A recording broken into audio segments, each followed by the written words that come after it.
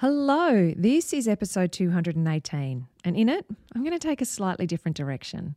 Now, this is very different to the episode that I had originally planned for 218.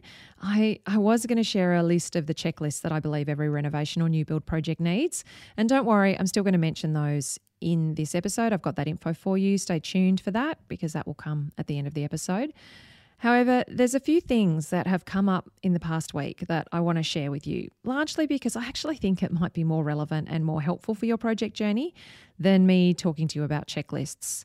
However, this info, it's just a bit harder for me to talk about because I'm going to get personal, and it always feels a bit indulgent to spend this time with you talking about my own learnings and my own experience. But let's give it a try, hey? Time and time again, when I actually do episodes like this, or I bring this into Undercover Architects information and emails and blog posts, I get feedback that it's helpful, and having worked with homeowners for over 25 years now, I know that you're often experiencing quite similar things both inside your project and outside of it as well. So to bring these things into the light, they can be helpful and validating as well. Now, of course, if you're not interested in this, you don't want to learn anything more about Amelia Lee, the person behind Undercover Architect, then now's your opportunity to switch this podcast off or just speed through to the end to catch the checklist information. I have that information. I've got 8 checklists that I want to talk through with you, and I've got those at the end of this episode. Now, you can also grab a full transcript of this episode, plus other information and helpful links and resources related to this topic in a free PDF download that I've got for you. And you can grab that by heading to www.undercoverarchitect.com/218. That's 218, the number's 218. Now, let's dive in. Welcome to the Get It Right podcast. I'm your host, Amelia Lee from Undercover Architect. With over 25 years industry experience, I've worked with loads of homeowners like you to create family homes that work, feel great, and that you feel great in. I'm a wife and a mum to 3 kids who, thanks to our own renovations, they all learned to climb ladders before they walked. And I'm a registered architect who is passionate about you feeling informed, educated, and empowered as you design, build, or renovate your home. Now, if you're up for some frank and open conversation about the true nitty-gritty of designing, building, and renovating based on professional and personal experience across hundreds and hundreds of homes, well, you're in the right place. Undercover Architect is an award-winning online business and resource that began in mid-2014, and it's all about teaching you how to create a fantastic, feel-good family home, one that works for you now and into the future, one that is sustainable and affordable, and that helps you live a great lifestyle, both in and beyond your home. So, whether you're renovating or building, whoever you're working with, and whatever your dreams, your location, or your budget, consider Undercover Architect your secret ally in helping and teaching you how to get it right. Now, before we jump into this podcast episode, a quick shout out to my sponsors.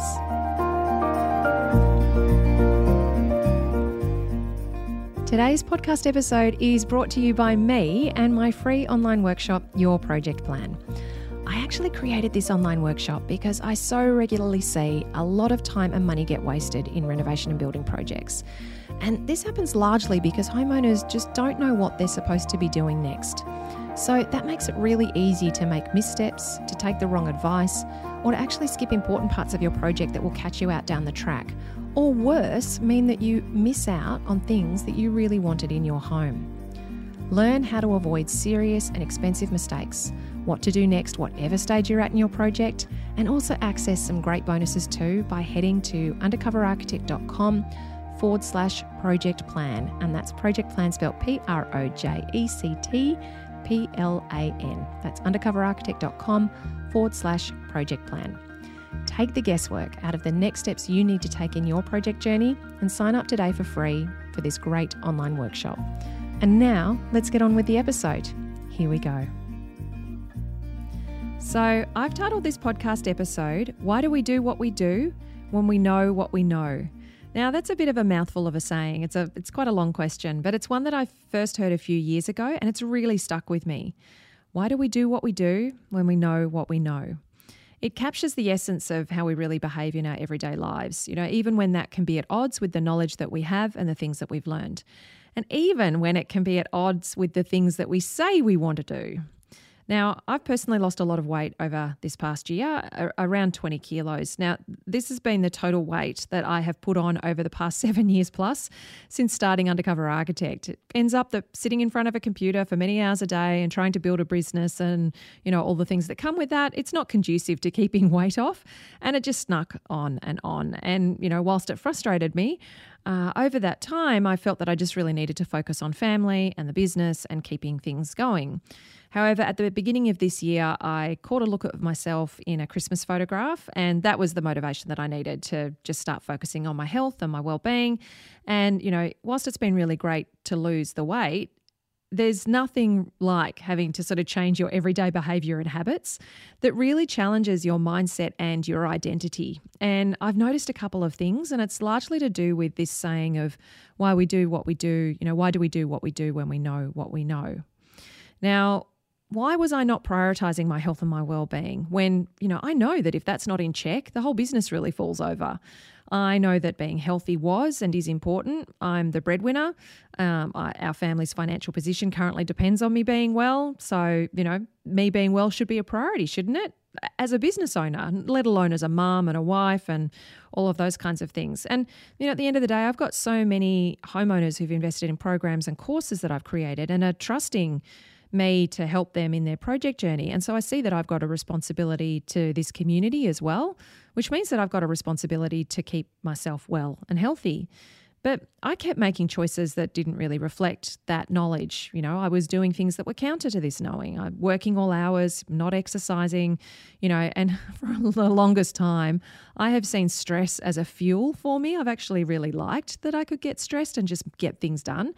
Whereas a good friend of mine who's also a naturopath reminded me that it's actually something I should be trying to lower in my life, that it's not very good for you. So, but I just kept thinking I didn't have the time. And that's another saying that I've recently adopted as well, because whenever I say I don't have the time, what I'm really saying is it's not a priority right now. Because if you're like me, you'll know that you can be a total magician at making time available for the things that you really want when they're a priority to you.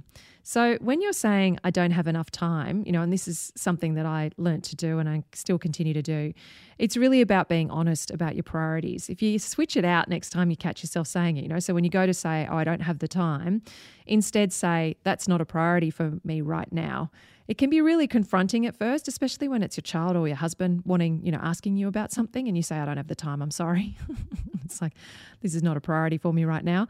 But it can also be an opportunity to get really curious about what you're really prioritizing in your life and why you're prioritizing it. Now, I watched a TED Talk on the weekend by a guy named Peter Sage, and I'm going to read you the blurb from the TED video so you can learn a bit more about what the video is about. What would you do if you became the only non-criminal locked up in Britain's most violent prison? That's exactly what happened to Peter Sage. His world was turned upside down when he served 6 months as the only civil prisoner in one of the UK's toughest jails, but ended up winning acclaim, friends, and a national award for his work that changed the lives of many prisoners. In this TEDx talk, Peter shares his story along with how you can deal with the toughest situations and become your best when life gives you its worst. Now, it's a 16-minute talk. I can highly recommend watching it. I'm going to include a link for it in the resources for this episode. There's been one thing in particular he said that's really been ringing in my ears since I watched this talk on the weekend. And then with what's happened over the past week in Undercover Architect, it's really been the motivator for changing up the content of this episode.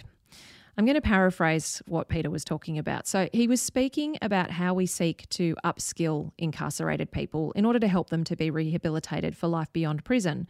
So we educate them, but ultimately it doesn't really change the underlying behaviour or change their identity. And it's one of the reasons that the rate of recidivism is so high and that so many just end up back in jail and back in the system. And he said that this is because behaviour follows mindset, not education. I'm going to say that again. Behaviour follows mindset, not education. Now, if I look at that in the context of my initial question where I asked, why do we do what we do when we know what we know? Our doing is obviously the behavioural piece, but our knowing, that's the education piece. And when we behave in a way that's counter to our knowledge, I know personally for me, it's because my mindset wasn't truly on board with what I was being educated in. So what does this have to do with you and your renovating or building plans? I'm getting there, I promise, but I'm going to say this right now. From what I know and have learned from working with hundreds and hundreds of homeowners and also interacting regularly with thousands and thousands more, it's this, and you may have heard me say this before. The way that you do life is the way that you build or renovate your home, and the way that you build or renovate your home is the way that you do life. Now, this is why I've had episodes on communication strategies. It's why I did the 10 Things I Love About You episode to celebrate the 200 episodes. It's why I brought Lisa Corduff on to talk about the stories that we tell ourselves that can sabotage our projects. And if behaviour follows mindset, then your mindset is critical to how you embark on your renovation or building project as much as it is in any other area of your life. Now, in Peter Sage's talk, he actually talks about life not being a comfort-centric experience. He thinks a lot of people come here and believe that life is a comfort-centric experience, but he believes, and I tend to agree with him, that life is a growth-centric experience. He actually talks about us all being in Earth School, and he saw that his time in prison was a practical exam. You know, could he actually do more than just talk the talk that he'd been doing with all of his coaching for the previous 15 or so years? Could he actually walk the walk as well inside this situation of adversity? And so, you know, I think that mindset definitely becomes even more important when we're doing something that really makes us uncomfortable. And that's hard. You know, it is really hard because when things get hard, we often want to switch back to old habits and ways of doing things that we feel can have some predictability. Have you found this yourself, you know, that it's all quite straightforward to do the things that you're supposed to do when it's all going well, and you can have your mindset in check and you can support yourself with all the right thoughts, etc.? Me too. You know, it's not so simple though when life is throwing curveballs at you, which has definitely been doing a lot over the past 18 months or so. Now, I've mentioned on the podcast previously that I had a full-on 2018 and 2019 personally. Things got quite dire in my personal life. But professionally, though, I had to keep charging on. And I learned a lot about myself during that time. And a lot of it was related to the patterns of behaviour that were firmly entrenched in me as a kid that tend to rear their head as my knee-jerk reaction when the chips are down and life gets challenging. Now, don't get me wrong, I had a very privileged childhood and upbringing. I grew up in a really nice part of Sydney. I went to a really great school. I got an amazing education. I had parents who sacrificed for me and they gave me boatloads of opportunities. You know, I'm incredibly, incredibly privileged.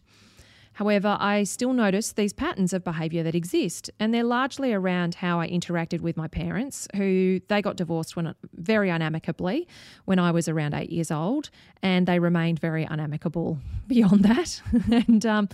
And I notice patterns in how I deal with situations of stress and volatility born from my upbringing as well. I am a ninja compartmentalizer. I compartmentalize certain parts of my life in order to be able to keep other parts running really well. And I know in 2018, 2019, that's what I did. I navigated all the personal stuff, but kept my business going and going well by literally compartmentalizing things so that I could do that. Now, this brings me to the events of last week. So something that I continue to learn as I operate 2 online businesses now, so Undercover Architect and Live Life Build, it's obviously how visible you end up being and how people then can land in your inbox or on your social media or in your DMs or even publicly visible comments and reviews. And they can pretty much say whatever they want to say about you personally, about your work, about your words or whatever it is. Now, over the years, I've done a lot of work to build resilience about this and around this. That compartmentalization strategy that I've always had as a coping strategy as well, I've been doing a lot to try and unravel that because whilst it might be helpful in the stress of the immediate moment, it's not helpful long term because things then go unresolved in the stuff that's in nice little boxes.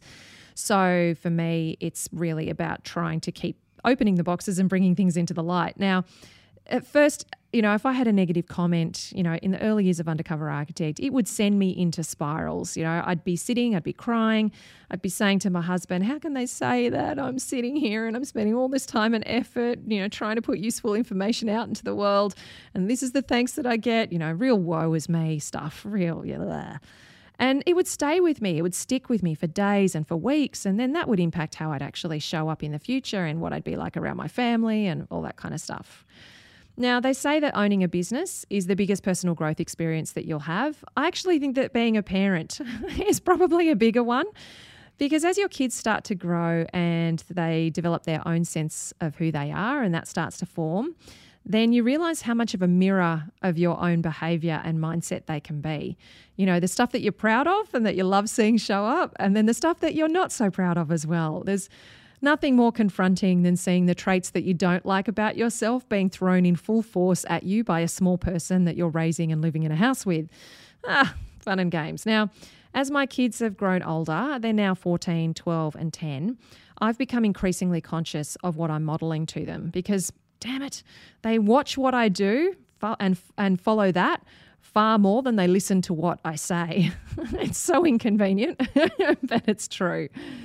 So as the criticism occasionally comes in, and trust me, I don't get anywhere near as much criticism as I know a lot of people online. I've got a lot of friends running online businesses. It can be really tough out there. I don't get anywhere near as much as what some others experience. I do get the standard stuff from other architects who think that I'm cheapening architectural design and cheating the industry and cheating them out of jobs by wanting to teach homeowners to know more about their home design and to know more about the process. I get accusations from very angry builders who tell me that I have no idea what I'm talking about. And interestingly, the warrior keyboards are usually men. However, I've also had women accuse me of not knowing how hard it is in the industry or how hard their personal situation is, that it's different for me, or a range of other reasons that they feel can justify their position and their opinion of me. Now, what would I tell my kids or a dear friend in a similar situation, you know, receiving this kind of criticism? I'd probably say to them, look, don't let it get to you. You know, in the great words of Tay-Tay, shake it off. Haters going to hate. You know, this says more about them than it does about you.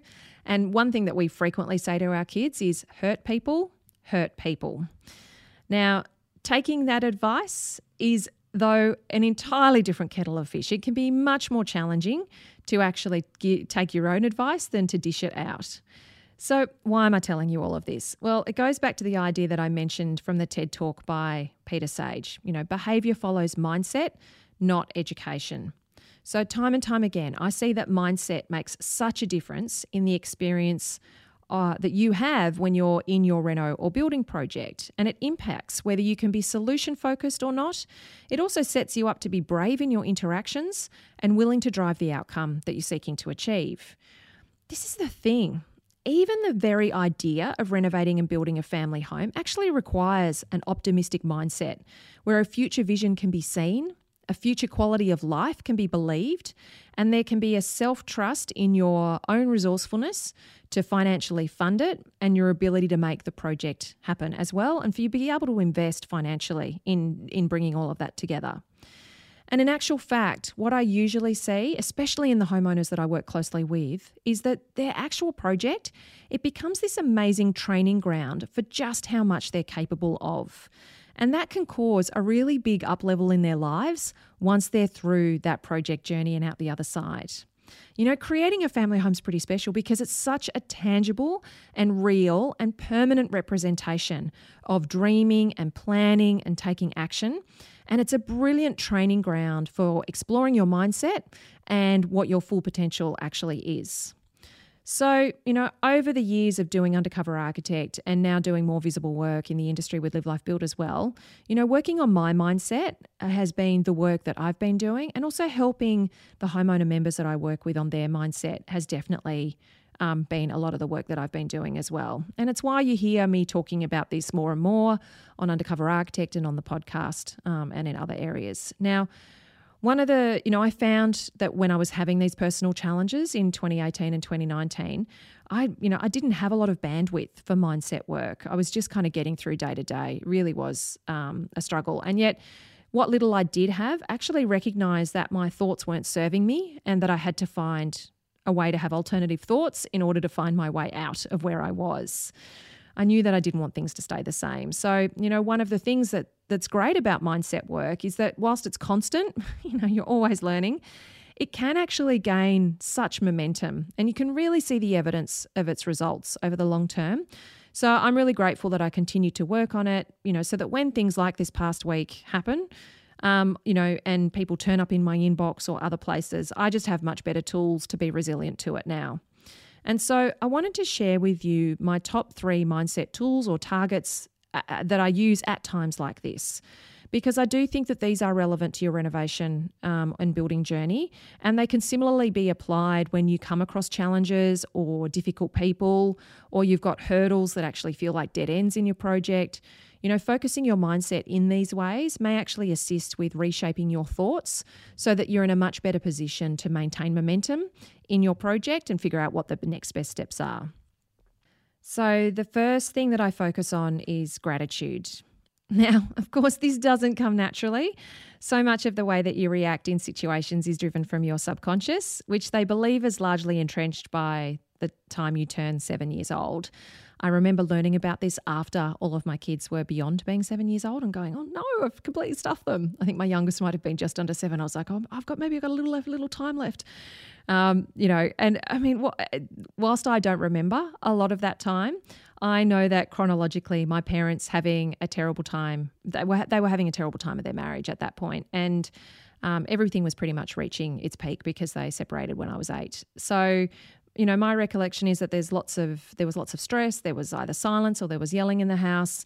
That doesn't mean, though, that it's a true representation of what really was going on at that time, but that's the memory of my experience. And, one of the things that I'm learning is that even though this is all in place before you turn 7, you can actually work with it and you can rewire it, which is really exciting. So I haven't completely stuffed my children. Now, so from knowing this about kind of my memory of that time and what I can recall is I know that my knee-jerk reaction, so that's driven by my subconscious, is that when I get a stroppy email or I get a not so great comment or somebody leaving a bad review, I feel like I'm in trouble. That's my initial reaction. I feel like I'm that little girl again who's getting into trouble and being yelled at. And, potentially not for something that's necessarily her fault, but the upshot is that she's getting yelled at and getting into trouble. And so my next reaction after feeling like I'm in trouble is that I want to yell back. I want to attack back. I want to send the attack back. I want to and defend myself. But sometimes also I don't want to send it back in that moment because I'm also a people pleaser, which, many of us are. It's something I'm definitely trying to unengineer in my life. And, being a people pleaser means that you get worried about upsetting or offending someone and what the consequences of that might be as well. Now, none of this is conscious, okay? This all happens in a split second, these reactions. And for years, I just had absolutely no self-awareness of this. I'd write the indignant email, I'd defend myself in a meeting, or I'd skulk off quietly, too scared to actually speak up for myself in the situation that I was in. Now, with some self-awareness and the work that I've been doing, I can actually watch, even though it's happening so fast, I can watch the neurons firing like a pinball in a pinball machine, and I can see those predictable subconscious reactions. And so I can observe them with curiosity and I can calm them down and I can then start to rewire and create new initial reactions. And the good news is that my subconscious reactions of feeling like I'm in trouble and then wanting to defend myself or attack back, they're happening less and less now.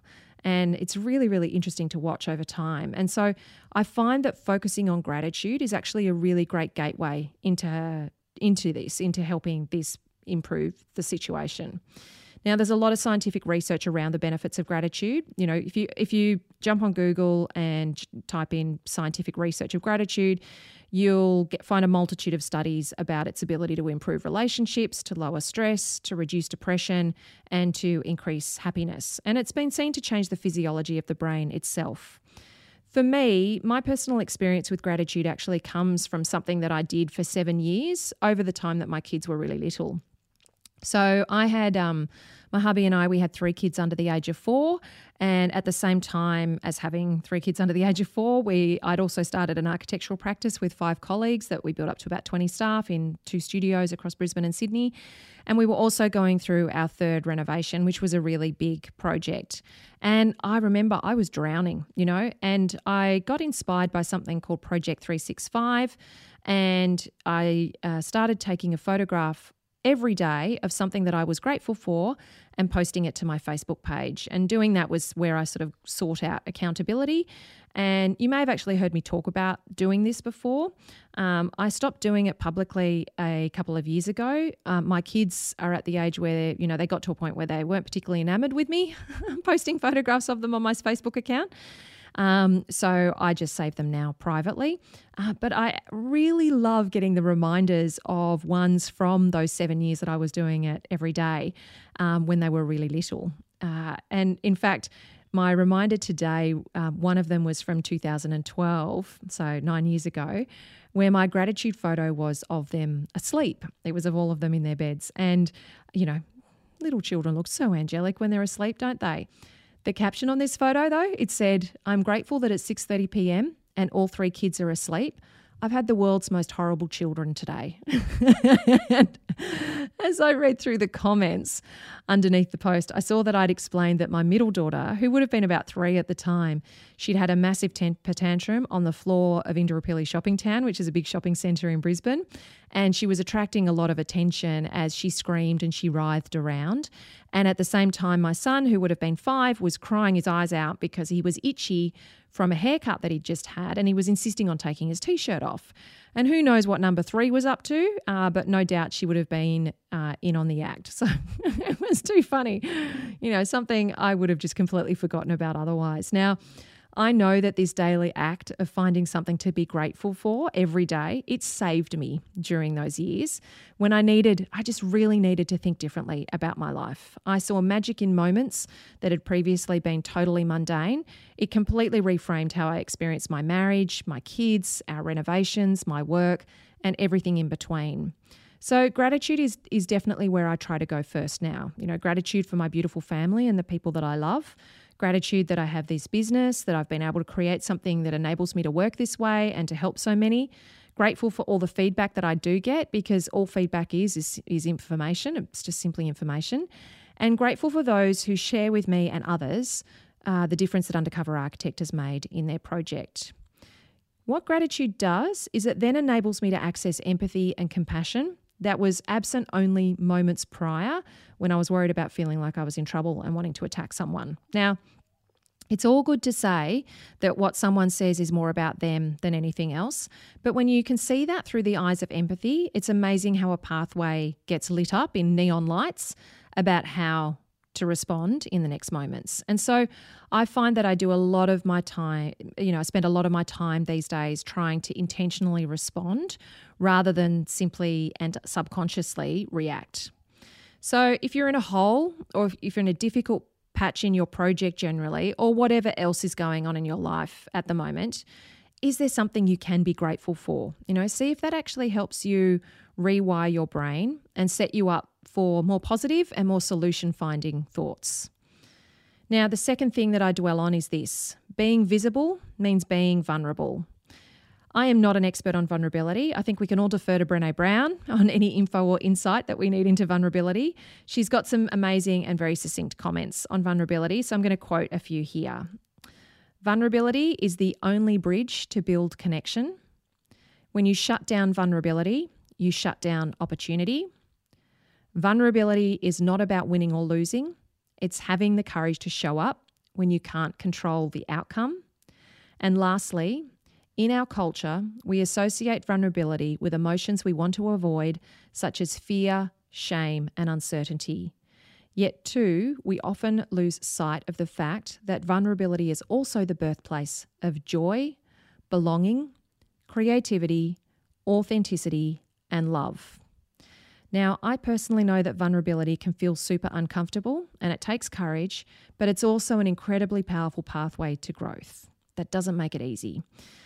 A couple of weeks ago, and if you're on my email list, you would have received an email. In it, I had a photograph of my youngest when she was about 3 years old. She's wandering through our paddocks and she's got our dog Kuma at her side, who sadly is no longer with us. And I spoke in this email about achieving dreams and about my personal experience of achieving dreams.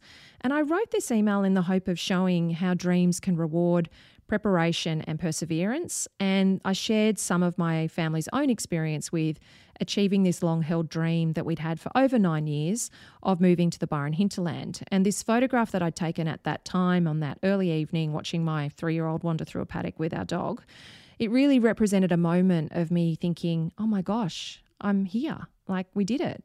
And I was pinching myself. I got so many beautiful responses to that email, gorgeous people in the Undercover Architect community who, some had been having tough times in their projects, and they said that they found it was the boost that they needed to take that next step and to reinvigorate their energy generally. And there were lots of lovely thanks as well, and I was super, super grateful. And I also got a response from someone that said, and I quote, "The transformation from architect to nauseating motivational speaker is almost complete." Now, that person is definitely not going to like this podcast episode. Now, my initial reaction, like the pattern I mentioned, was to regret the email that I'd sent. Thought I was in trouble, wanted to attack, regret that I'd sent the email at all. The next was to think in an annoyed way and a hurt way as well. Hey, mate, why don't you just unsubscribe rather than take the time to send that email? And then trying to do the work, gratitude and vulnerability, it meant instead that I sent a reply back that said, "Just here for the reno and building advice, hey," with a wink emoji. I wanted to send him a really big hug through the email. That email hurt me, but I could also see that it came from someone who potentially at some level may be hurting as well. Now, I have got some seriously big goals for both Undercover Architect and for Live Life Build. I'm not kidding when I say that I want to change the way that we design, build and renovate our family homes so that we can all create homes that work, that feel great and that you feel great in, and that everyone can enjoy the process of making that happen. And whilst this is about helping you individually, I don't only do it just for you individually. I do this for all of us.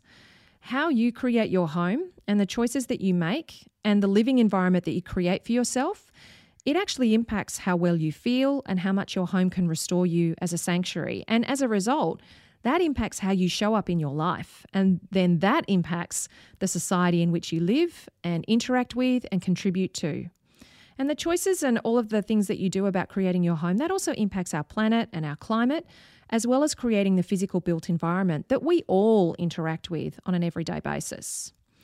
Every time someone builds or renovates their home, they throw a pebble in the pond, and we really have no idea how far those ripples go on for.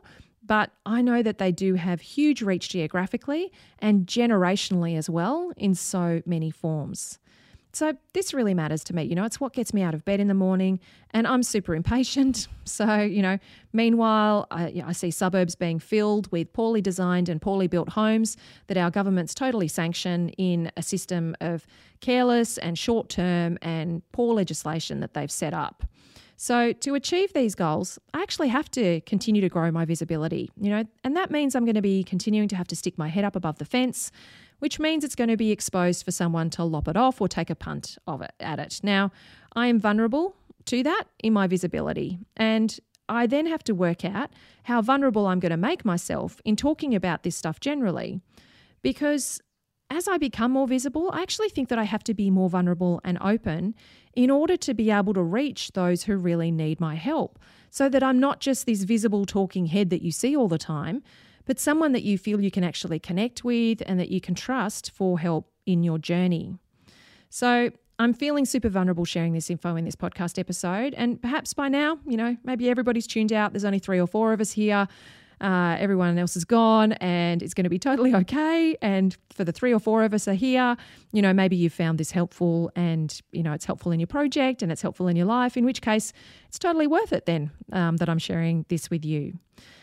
I think this applies to you as well, though, because you need to know and expect that the more visible you are and the more you step outside of your comfort zone to be seen and to be heard and to have your words matter in whatever capacity that is, and that's definitely going to be required of you in your project, that's going to be coupled with vulnerability. If you want to be in the driver's seat for your reno or your new build journey and be an active collaborator in making it happen, then your project journey and you being able to create the future home that you dream of, it's going to rely on you being more visible so you can be seen and you can be heard.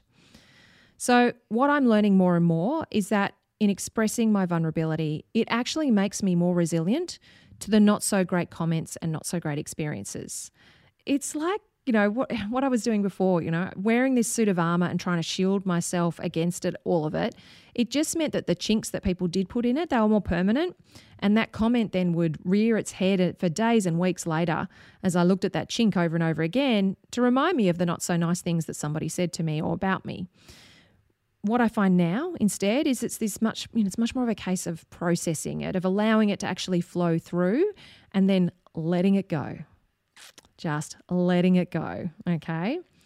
Now, thirdly, the last thing that I've actually recently added to my mindset work, and I'm tracking particularly in these kinds of scenarios that come up, is this question, all right? I ask myself, who am I needing and wanting to be for what's next? This one is actually proving to be the most challenging though, because I feel like I'm personally entering uncharted territory for myself. What I've found is that, my previous working career, I've been in the architectural industry for over 25 years now. I've always sort of worked as the fixer and the doer. For a long time, I was the right-hand woman of a male boss, and I was just the one who helped them get stuff sorted and get things done. And even when I had my own practice with 5 business partners, one of my business partners was my boss from my previous workplace. And so the patterns of our interaction were very strongly entrenched and just sort of played out even as business partners. Building Undercover Architect, by contrast, as a startup, and you're trying to bootstrap it from the beginning, it naturally means that you end up being the doer and the fixer for a lot of things. Before I had a team, I learned how to build and work with websites, the myriad of other technology that you see and need to use in an online business. And to be frank with you, I've never thought of myself as a really great manager, even though, I used to manage teams of around 15 or so people in my working life. So there's been big learnings around all of that and about managing people and also about sort of how I see myself and, what I say I'm good at and not good at. And, we have a super small team at Undercover Architect. And so we're now looking at, how does it need to grow and how will we best structure things? And so, that question of who do I need and want to be in order to navigate, for what's next is something that really comes up quite a lot. And to quote something that I learned from Lisa Corduff, who I actually had on the podcast in episode 195, I've definitely been reviewing how I can be less of the doer in my business and in my life and more of the driver. Because, like I said, being a doer just comes so naturally to me, and I suspect it probably comes naturally to you as well. And being a driver is new. But if I'm asking myself that question of who do I need and want to be for what's next, then it's a really interesting idea to play with. And I am trying to play with it. I'm trying not to get too serious and it be all about getting top marks and being perfect and pleasing everyone and getting the pat on the back and all of that kind of stuff. I'm trying to have more fun and to approach these things as a bit of an adventure, really just seeing what that feels like. And interestingly, it's actually proving to enable me to be more productive. And it's a helpful way of sort of tackling things, particularly things that are new and can be quite confronting at times.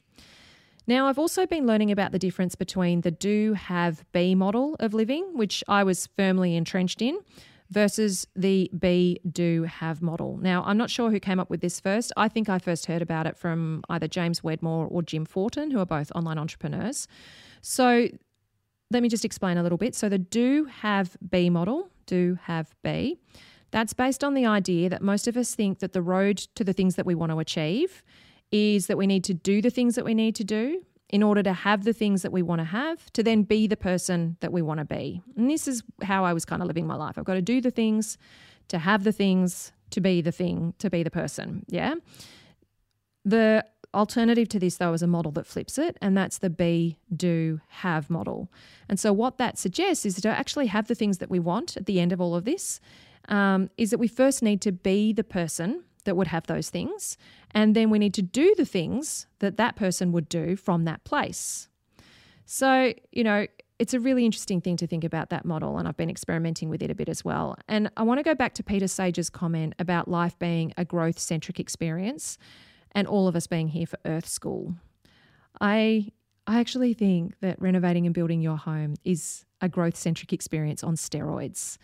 It requires you to be operating outside of your comfort zone, to be putting a lot on the line personally and financially, to create something that's relatively permanent that you're then going to put your family in to live your lives together. And it can look a long way from creating a simple shelter that's safe for us, yet it's really driven by some very primal needs that are combined with very strong aspirations that we have for a better future, for higher goals, and a much bigger vision for our lives. And you may find that who you need to be to create the home that you're dreaming of is not who you are right now. That there is a confidence that you need, or a different mindset, or a set of tools, or a framework to follow, or something else. Whatever it is, it's an interesting exercise to ponder on and to approach with curiosity. I really encourage you to be kind to yourself when you do this. I see so many, especially women, being really hard on themselves in their project journey. There's a perception that, it should just be really straightforward. It shouldn't be this complicated. Surely anyone can do this. You should just innately get it, and it shouldn't be hard, and you shouldn't feel emotionally impacted by it. I want you to be kind. I want you to operate with curiosity inwardly and outwardly. So outwardly, I believe that you can never ask too many questions when it comes to your project journey and the people that you're working with. Asking questions, it'll get answers in two ways. It'll either get the answers that you need to the information that you're actually looking for, or the second way is it'll give you a reading on someone who is choosing to be impatient with your questions and then is not going to be a good fit in supporting you in your project. Inwardly, asking lots of questions can sometimes throw up some interesting self-discoveries and learnings that can be useful to build on. I know I've personally found that. Now, I suspect I'm going to have a vulnerability hangover from this episode, but hey, nothing fun comes from staying inside your comfort zone, does it? So let's embrace it. And I promised you some info on the checklist that you need in your project, so I'm going to do that now. So as mentioned in the last few episodes, at the time of recording this episode, I'm actually rebuilding Home Method, my flagship program. Part of that rebuild is that I'm adding a range of new bonuses, including checklists, templates, PDF guides, and other helpful info. And so all of the checklists that I'll mention here, they're either already inside Home Method or they're going to be inside the rebuilt version very shortly. But I figured if I let you know about them, you can then either decide that you want to join Home Method when it's right for you, or you can go on a hunt yourself to see if you can track down a version of this somewhere else that you might find helpful. So whatever you choose, it's entirely up to you.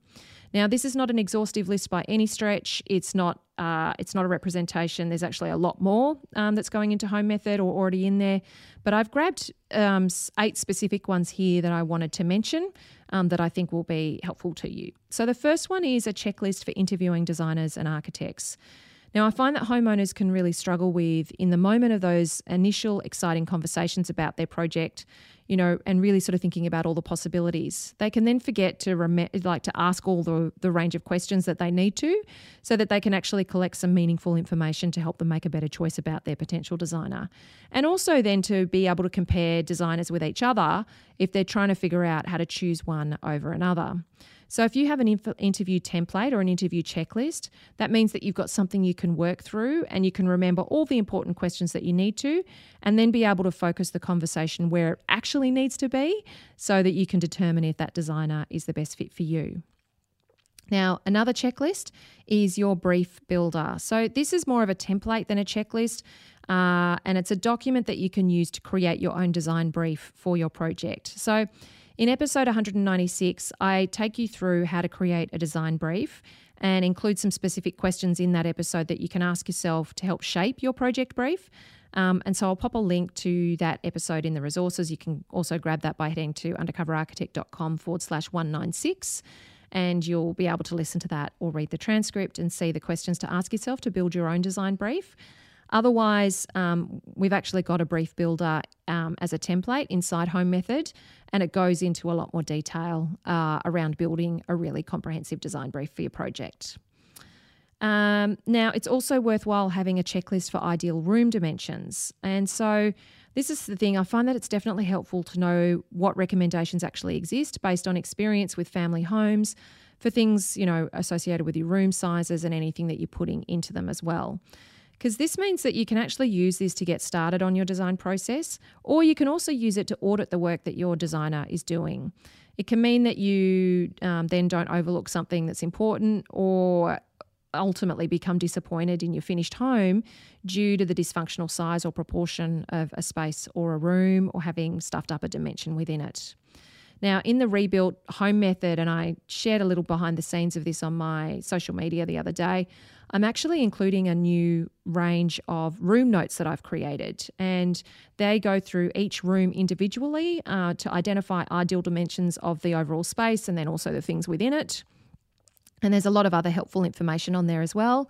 And then there's going to be space that you can jot down your own thoughts so that you can then collate that for your own design intentions and transpose it then across to your brief builder so that you've basically creating that information in a really intentional way.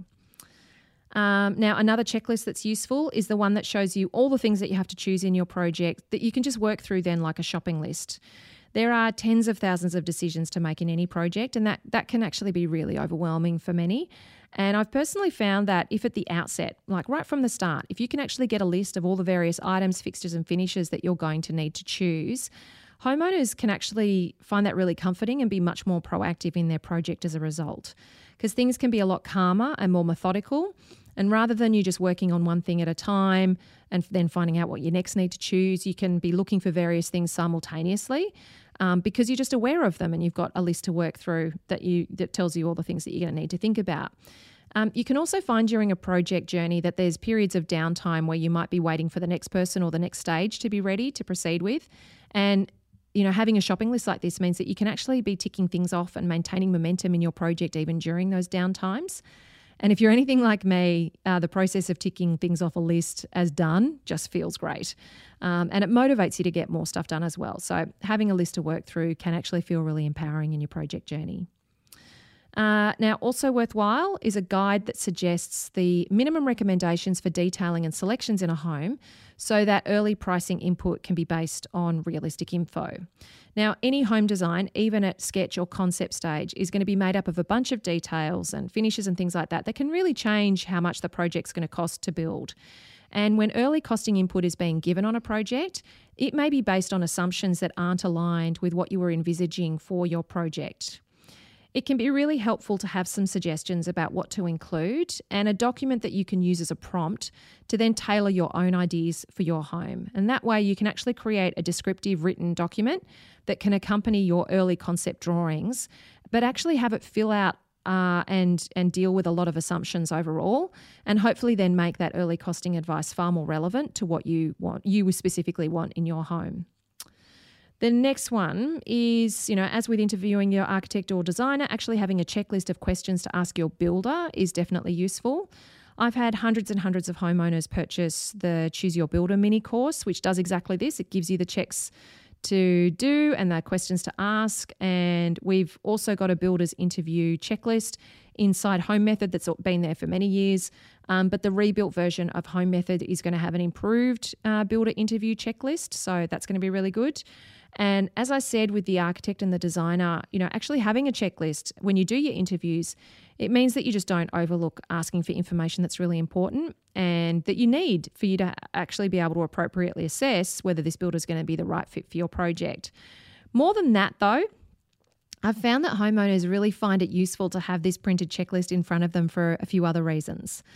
Of course, now, like I said, means you can cover everything that you need to, but in working through a document like this, like actually having it, on your lap, or I've even seen some homeowners pop it on a clipboard that they take to the meeting, you actually present to the builder as a really you're super invested in your project, you've done a lot of personal work to get prepared and ready and in understanding the overall process, just handling it far more professionally. And that totally changes the way that you and the builder can interact, and it's going to flush out any issues far faster as well. I've also had a lot of homeowners say to me that they've really appreciated being able to blame me for having so many questions. And I'm so okay with that because I am always in your corner when it comes to you getting the information that you need to make your project better. But it can feel a bit uncomfortable, especially if you're not used to interviewing anyone, to then just be sitting there and sort of asking them questions about them, their work and their business. And a lot of homeowners worry about feeling, like they're drilling the builder for all this information. So, be sure, you can blame Undercover Architect. Totally happy with you doing that. And then go ahead and get the information that you need so that you can make a good decision. Now, I'm going to jump into construction, and I want to mention 2 checklists that I think are super useful. So the first is a framing checklist. Now, the framing stage, it's a really big milestone in any construction project. It sets the bones of what's going to get lined with the finishes to create your home, both internally and externally. And once those bones are hidden within the walls, then they become really hard and expensive to change. But what I find is that looking at framing can be confusing for a homeowner, and knowing what to look for can be hard. So a framing checklist will help you be on site, be able to review if there are any issues before progress continues. This isn't a checklist to identify quality. It will help you, but that's not what this is about. This is because your building certifier or your building surveyor or even your engineer, they're the ones responsible for checking the quality of the framing to ensure that it's been built appropriately and according to Australian standards or to your approvals or wherever you're located. But you will need to check if you've missed anything, all right? Or if the builder has missed anything, and if things are as per your drawings and what you're expecting before it all gets wrapped up. And so the framing checklist definitely helps you be able to do that. Now, the next one is a pre-completion checklist. So pre-completion's another really big milestone in your project. It's at the pointy end of being close to getting your house back. And so having a checklist of all of the things to review at this point, it can be incredibly helpful to prevent you from missing something. And what you'll find is that pre-completion is a stage where it's a lot easier to get the builder to take action at this point than to handle it through defects when they've moved on to another project, you've moved it back into the house, and they have to make time to come back with you and potentially organise other trades as well and juggle that between their other projects. So dealing with any issues, whilst everyone is still in full momentum on your project and on site, that can be much more straightforward. And that's why a comprehensive pre-completion review checklist can be super useful because it can help you do a really thorough job of that. All right, so that's it for those checklists. And there were 8 that I mentioned. Now, as I said up front, there's loads more checklists, templates and guides that are going to be inside the rebuilt version of Home Method as bonuses. If you have any questions or there's anything you want to know about Home Method, what's in it and that kind of stuff, just shoot me an email at hello@undercoverarchitect.com, or you can DM me on Instagram and I'll reply to you there. As I've been previously mentioning on the podcast on the last few episodes, once this rebuild is published, Home Method's going to be increasing in price. That's going to be around late October, so it's pretty much soon after this episode will be released. So so just be aware of that. And after this episode, you're going to have a chance now to, over the next few weeks, to catch up on any episodes that you've missed, or re-listen to any information that you want, because I'm actually going to be taking a break for a little while on the podcast, and we're just going to have a little bit of a break, okay? So if you are interested in joining Home Method, but you're waiting for that deadline date to see if you want to jump in or not, then obviously the podcast won't be coming out each week. So just be sure to stay tuned to Undercover Architect's social media. Check out the website. Hopefully you receive my emails. I'll be sharing it in those avenues. But as I said before, by the time this episode is live, it's going to be pretty soon that the rebuild will be published and we'll be putting the price up. Also, by the time that this episode is released, I will have run my free online workshop about the 4 factors that can make or break your project. So if you're listening to this episode between middle and late October 2021, you'll still be able to get access to the recording of that workshop. So you can grab that by heading to undercoverarchitect.com/4, FOUR. One thing that I know about my workshops is that the Q&As are always jam-packed with great questions, which are worth checking out as much as the workshop content itself. So make sure you head there to grab that replay. Now, this episode's been a longer one of me chatting. I'm not going to share a member story in this episode, but we are publishing them on Undercover Architects YouTube and on the website. So if you're keen to check out, watch those member stories, hear what others have said, then make sure that you head there and you can do that. Now, bring it back around full circle. Remember the question that I asked you right at the beginning of this episode. Why do we do what we do when we know what we know? Have a think about this as you go about your day, your week, and your project. What do you know, and yet you're doing something that's counter to that? And where is that showing up for you, especially in your renovation or building journey? Now, I'm going to get this recording across to my podcast producer before I chicken out and decide to scrap this episode altogether. Remember, if you'd like to grab a transcript of this podcast episode and have a reminder of the 8 checklists that I've mentioned here, please head to undercoverarchitect.com/218. That's the numbers 218. You can grab your free PDF download there, and it's also got links to the other resources that I mentioned in this episode. Please share this podcast episode with family, friends, colleagues, even strangers, basically anyone that you know it may help, so that we can get this information and knowledge into the ears and hands of as many homeowners as possible and improve their experience of designing, building and renovating their family homes. I love hearing the stories of those who found this podcast thanks to the generosity of another listener. It is just awesome. Now, if you haven't left a review on the Undercover Architect podcast, especially if you listen on iTunes, I would be so grateful if you please could. It really makes a difference in enabling this podcast to reach others that it can help. And it also ensures that I can continue to grow the podcast and get amazing guests and information on here as well.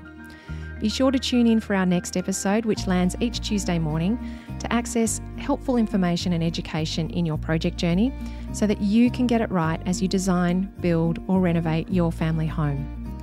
As always, thank you for tuning in and for letting me be your secret ally.